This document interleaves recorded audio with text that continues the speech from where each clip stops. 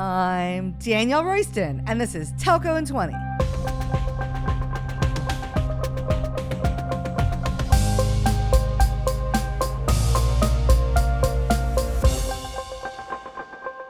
I can't believe we're closing out another year of Telco in 20.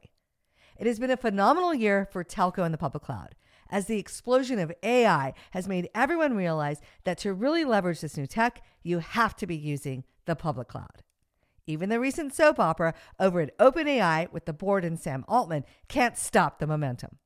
It also has been a phenomenal year for the Telco in 20 podcast. What started as a podcast that got hundreds of listens in 2020 now gets more than 3,000 listens per episode. We've reached over 120,000 listeners and connect with telco execs in nearly 150 countries, from the USA to Singapore to Nigeria to even Kazakhstan.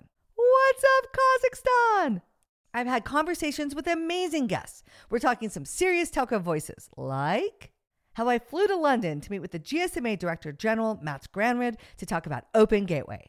How I landed the latest hyperscaler news from AWS's Shivas Nambiar and Microsoft's Rick Lievino. And I sat down with Erland Prescott, founder of Working Group 2, who successfully exited his business with a sale to Cisco. Woohoo! And talked to IT World Canada's CIO of the Year, Hisham Fahmy, CIO at TELUS. I had so many great conversations that it was a tough call on which episode to name our 2023 Podcast of the Year.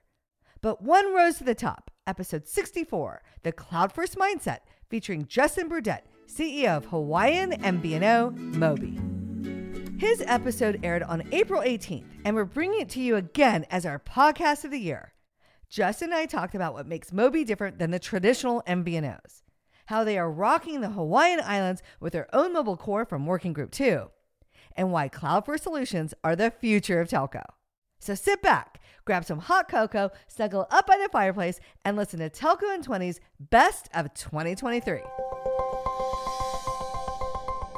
Justen Burdette is CEO at Mobi, Hawaii's largest local wireless provider. I'm going to say it, aloha. Welcome to Telco in 20. Hey, and aloha. I'm just psyched I could say aloha. I am super excited to talk to you today about what you guys have been doing. There's some news that came out right before MWC, and I saw it, and I was like, I want to talk to Justin about it. And so to start, you're out in Hawaii, which is amazing. Tell me the story of how you became CEO of Mobi so that maybe I can become CEO of Mobi. Kidding. Well, after these last few years, I would probably be happy to talk with you about that. But I was working at Tink before heading up that MVNO business for Two Cows was our parent company. Yeah. And I decided that I wanted to do my own thing. And I figured it would probably be starting an MVNO. But every single potential name that we came up with, our lawyer said, nope, sorry, that's too close to this trademark over there. Yeah. That's too close to that copyright over there. Yeah.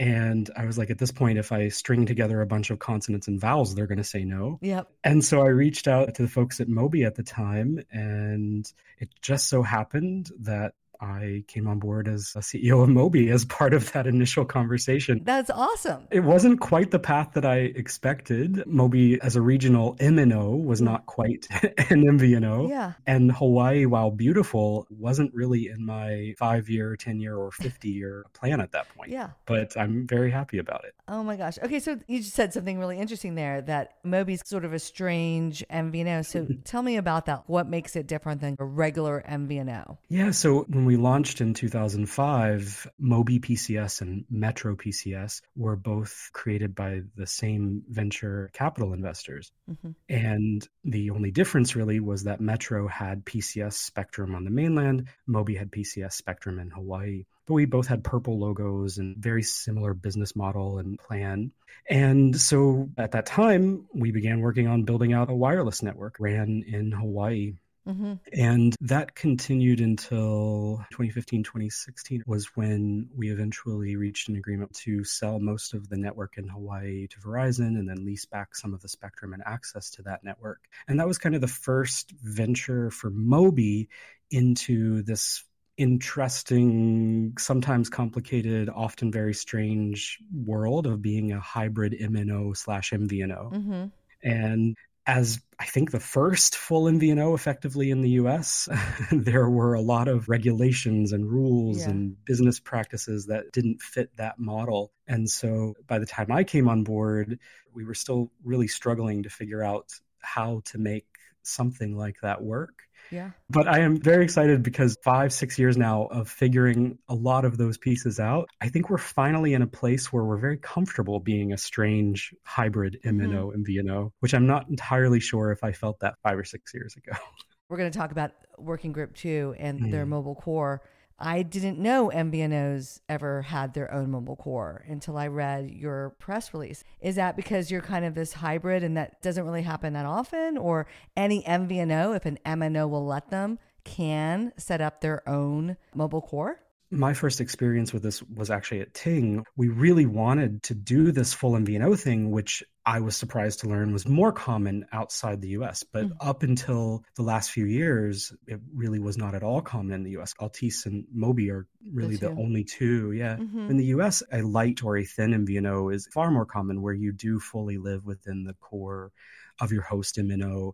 You can do your own BSS. Sometimes you might be able to get into a little bit of the OSS side, but that's typically as far as you get. Outside the US, most startup MVNOs start out as a light MVNO or a thin MVNO, as I understand it. But sometimes when they get big enough to make the investment in a core make sense for them, they will eventually migrate to a more full MVNO. And make the leap. Yeah. Yeah. Got it. So I want to talk about Working Group 2.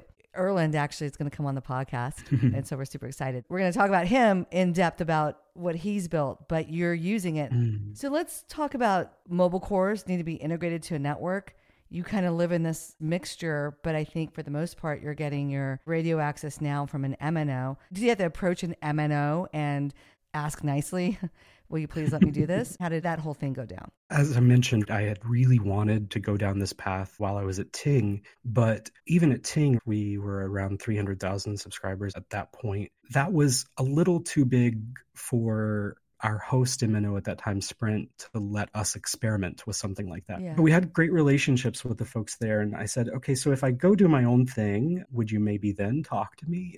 And that was what led to the trademark excitement. Yeah. But they did. And part of it was our pitch to them at the time was Mobi is already a little unusual. Yeah. We already are kind of a mix of an MNO and MVNO. And so in the event that this could become a more common business model in the US, wouldn't you love to experiment with someone that you know and trust like me, this nice guy from Ting? And so, yes, a big part of it was asking nicely, but Sprint always was very open to figuring out things in a more innovative way on the roaming and the wholesale side. But that was what led to that initial path for us. How is that helping your business and your customers? Why do you need your own core? I mentioned the initial idea was while I was at Ting, and things like eSIM or Wi-Fi calling were challenging for MNOs to extend to their MVNOs. And so if you look back historically, not just in the US, but around the world, technological innovations like that a lot of times come first to the MNOs and then later to the MVNOs. Yeah. And that can be a big impact on an MVNO's business, because if you're not ahead of the technological curve, then you're inherently behind. And then the other piece was we saw these changes coming on the core side. Once upon a time, you had to go with a big legacy vendor and spend millions of dollars, quarters or years on a monolithic core. And then you were stuck because once you're there, you're there. But we saw hints of what Erland, for example, and his team were doing at WG2. Yeah. And I was like, gosh, this is an amazing idea. If core could live in the cloud, then anybody could do it. Maybe not quite anybody, but just about anybody, right? There's kind of a couple complicating factors with that. I'm like, well, an MNO may not want to do it because of the competitive threat. What if the MVNO is better and more nimble? They don't have the headache of managing a network. They're just managing the subs. And so it's not fair. There's obviously the technical challenges. Sure. Like with the monolithic core and especially things on premise. Now I'm having to think about your capacity needs and your volume on something that I originally designed for just my volume. So is it more the technological limitations of the legacy on-prem design that's really slowed us down? In terms of why it's not something a lot of MVNOs would be asking for in the US, where we're more used to the light or thin MVNO model, is because historically the challenge of standing up a legacy core was outside of the reach of most MVNOs. Yeah. They couldn't do it themselves. Yeah, only the very largest ever could have. Because Altice is publicly traded. I think they had shared their investment initially in the core and ancillary systems was tens of millions of dollars and years of planning and design and implementation. And there aren't a whole lot of mobile cores, legacy or otherwise, that historically have been stood up in the last 5 or 10 years. Yeah. But it's not cheap and it's not quick. And it's hard. Yeah. And so the changes I think that have come about is telecom, maybe partly by your doing, has warmed to the idea of cloud slowly. But I hope so. I'm trying so hard. I think it's working. I think there are a lot of folks who may be mad that it's working. I'm also doing that too. I have to admit that.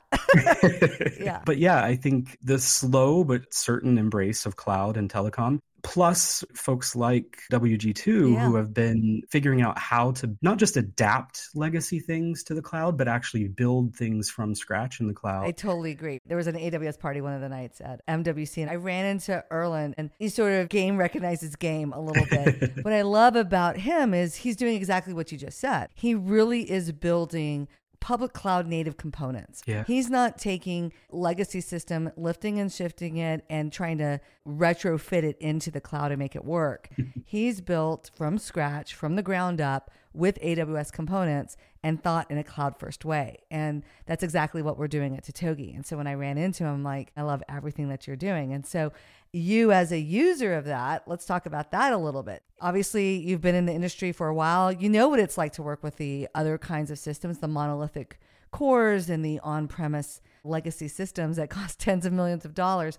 And so as a consumer of Working Group 2 and this new cloud built the right way kind of system, why is it so great? I could talk all day and people will tell you that unfortunately I do about the cost and time benefits. Yeah. They are real. They are game changing for us as a small carrier. And that extends obviously even beyond the core to where you put your BSS OSS, where you put your CRM. It alters fundamentally how you do that and how much time you have to spend managing that. Yeah. But I think what you defined as cloud first mentality, that mindset is what completely changes the game from that point forward. Mm-hmm. Once you start to think in terms of how do we embrace the cloud, how do we break out of old ways of thinking, it starts to be contagious to other decisions that you make. Yeah. The business rules and the commercial considerations and the other technological decisions that flow from thinking this way. Yeah. Are huge. And that's what I love and I'm very excited about. Yeah. I think that the executives in telco that have been successful on cloud have done exactly that. I call it cloud first. They start with clean sheet of paper, build straight from cloud and move everything that we can, rather than, I'm going to contrast that with, here's our old stuff. We're going to lift it and literally move it, but try to keep all the run books the same, all the integrations and operations the same. And I'm like, you're not going about it right. You're treating it like a data center and not like a whole set of software capabilities that change your business. And I'm like, come to this side, it's so much better. So another thing that you mentioned in your press release was using network APIs. One question I had, because it wasn't clear, is it that you are creating APIs in your own systems, or is it more that Working Group has a great set of APIs that you're leveraging, and that's really what is making your life so much better, easier? Both, but certainly what I think is really distinct for us for WG2 is every decision point, every function of the HLR, HSS, the packet gateway, the IMS core, all of that is exposed by WG2 in well-documented APIs. And it makes our development team very, very happy, as you can imagine. But for that to work, you have to design the core from the ground up because you have to take into consideration scope and security and permissions and all of those things for that to be possible. If you just tried to layer that onto a legacy core, I think you're going to have a lot of challenges. And because that's built in natively to the core, we can then turn around and expose that to our customers. If it's just a single individual customer who wants maybe their SMS to also flow to their email. Mm-hmm. Okay, that's a very simple thing to do, but try to get a big carrier to let you do that, right? Because let's say you're a small business and you have 20 lines across 2 accounts and you want to be able to update their location on Slack based on what their device is if they're in the field. Mm-hmm. Good luck with any other core out there today, because giving that level of access is just not common. But all of that is built in. All of it's already there. Anybody can get an API key. And as we're talking on here, you can go do that in 30 seconds. Yeah. And then it's just a matter of which subscribers or accounts you have access to. But we actually use those exact same APIs for our BSS OSS and our CRM. Any other tools we develop are using those exact same APIs that anybody else can tap into. Obviously, our scope is different. We can touch every subscriber, but anybody could do that. And as a result, WG2 has this really cool construct of a network app store where you would be able to go in and say, I don't want to use my carrier's default voicemail. I want to use this voicemail or visual voicemail or this UMail or whoever it might be. And all you'd have to do is click a button and it would do all of that behind the scenes for you. Or I don't like my carrier's robotext spam detection solution. I want to use this one instead. I can just click this button. Yeah. It's pretty exciting, the capabilities that just anybody could tap into. Well, I think what's really different about both Working Group 2, and we do it at Totogi as well, which is, number one, people think APIs are for integrating, stitching products together, and you do it one time and you're done. And yes, it's more like an information bus of passing information. And I think Erland thinks about it this way as well, which is the way Totogi thinks about it, which is API as product. We're bringing you functionality. Yeah. It's not an integration. And the way it's monetized by the vendor is by the API call. The more you use it, the more you pay. The less you use it, the less you pay. And we put the code on our website so that any developer, Mobi developers, can like copy paste, and in seconds, you're using it. You know, I think at MWC, Matt Granrud from GSMA announced Open Gateway, which is kind of this idea with APIs for network access. 21 MNOs in the world have signed up for it. I think they're trying to do it. We'll watch and see how it goes. But yeah, speeding up the ability to be much more flexible, pick your own visual voicemail, pick your spam detector, build the system and the experience you want for your customers, and not one size fits all, my way or the highway. It's going to open up a whole new world for MVNOs that think this way. It's going to be completely amazing. Well, like what you guys are doing with the churn prediction API, that's something that any other BSS OSS vendor would lock down in 10 layers deep of vendor lock-in. There would be no chance that they would share that capability as an API that anyone could integrate into their existing tools. And we give you the code. Here you go. And you can put it anywhere. You can get a churn result. You're like, what's the propensity for this person to churn? Yeah. And you can put it wherever you want. And we charge you by the use. It's awesome. The cloud is amazing and absolutely perfect. And so is Hawaii. So I wanted to ask you, this is probably a loaded question, but what's your favorite island and why? I have to ask, was it Hilo side or Kona side? Kona side. Oh, beautiful. Yeah. So as I hope you can appreciate, there is no chance I could ever answer that question. It's a trick question. I would be excommunicated. Super busted. Yes. But every island is incredible. And the thing that I don't think I necessarily knew coming to Hawaii for the first time is that each island, and obviously even parts of each island, have such distinct personalities. Totally. And I grew up in West Virginia, and that's true to some degree in the different parts of the state. But Hawaii is obviously an incredibly beautiful place and incredibly beautiful people. But are you allowed to answer that question? Well, I think so. I think the story was that Rockefeller was sailing the oceans looking for the most perfect weather on earth. And he declared it to be in Kona. And I even have a dog named Kona. I have a golden doodle. Oh. So I love Hawaii, go there all the time. And it's such a great place. And so, Justin, it was awesome talking to you about what you're doing at Mobi. Sounds like you are building some really cool, great stuff. And I look forward to catching up with you again in person sometime. That would be awesome. In Hawaii, I hope. Yes, please. Thank you so much. Awesome. Thanks so much. Stick around because we're ending each podcast with a Telco in 20 takeaway. I have 20 seconds to tell you something you need to know.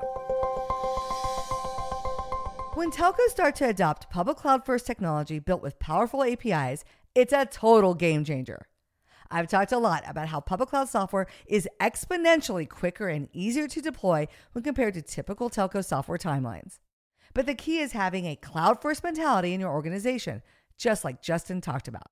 Once your team breaks out of their old school thinking that every system has to be located someplace you fully control, that mindset change is what completely alters the game for your business from that point forward. That cloud-first thinking starts to be contagious to the other decisions that you make. You start to create a flywheel of cloud success with business rules, commercial considerations, and the other technological decisions that flow from this new way of thinking. And that's when you know that your team really gets the public cloud and it's using it to its full advantage. So look for public cloud native solutions from Cloud City companies like Working Group 2 and Totogi. And then sit back and watch your subscribers pick you every single time. And now you get to pick. Go listen to another Telco in 20 episode like number 58 with Peter Adderton from MobileX. After that, follow us on Apple Podcasts and Spotify and leave us a review. Be sure to follow me on Twitter at TelcoDR and connect with me on LinkedIn. Make sure you visit our killer YouTube channel. It has all my talks. And don't forget to sign up for our awesome email newsletter on telcodr.com. After all, 3,100 subscribers can't be wrong. Aloha, nerds!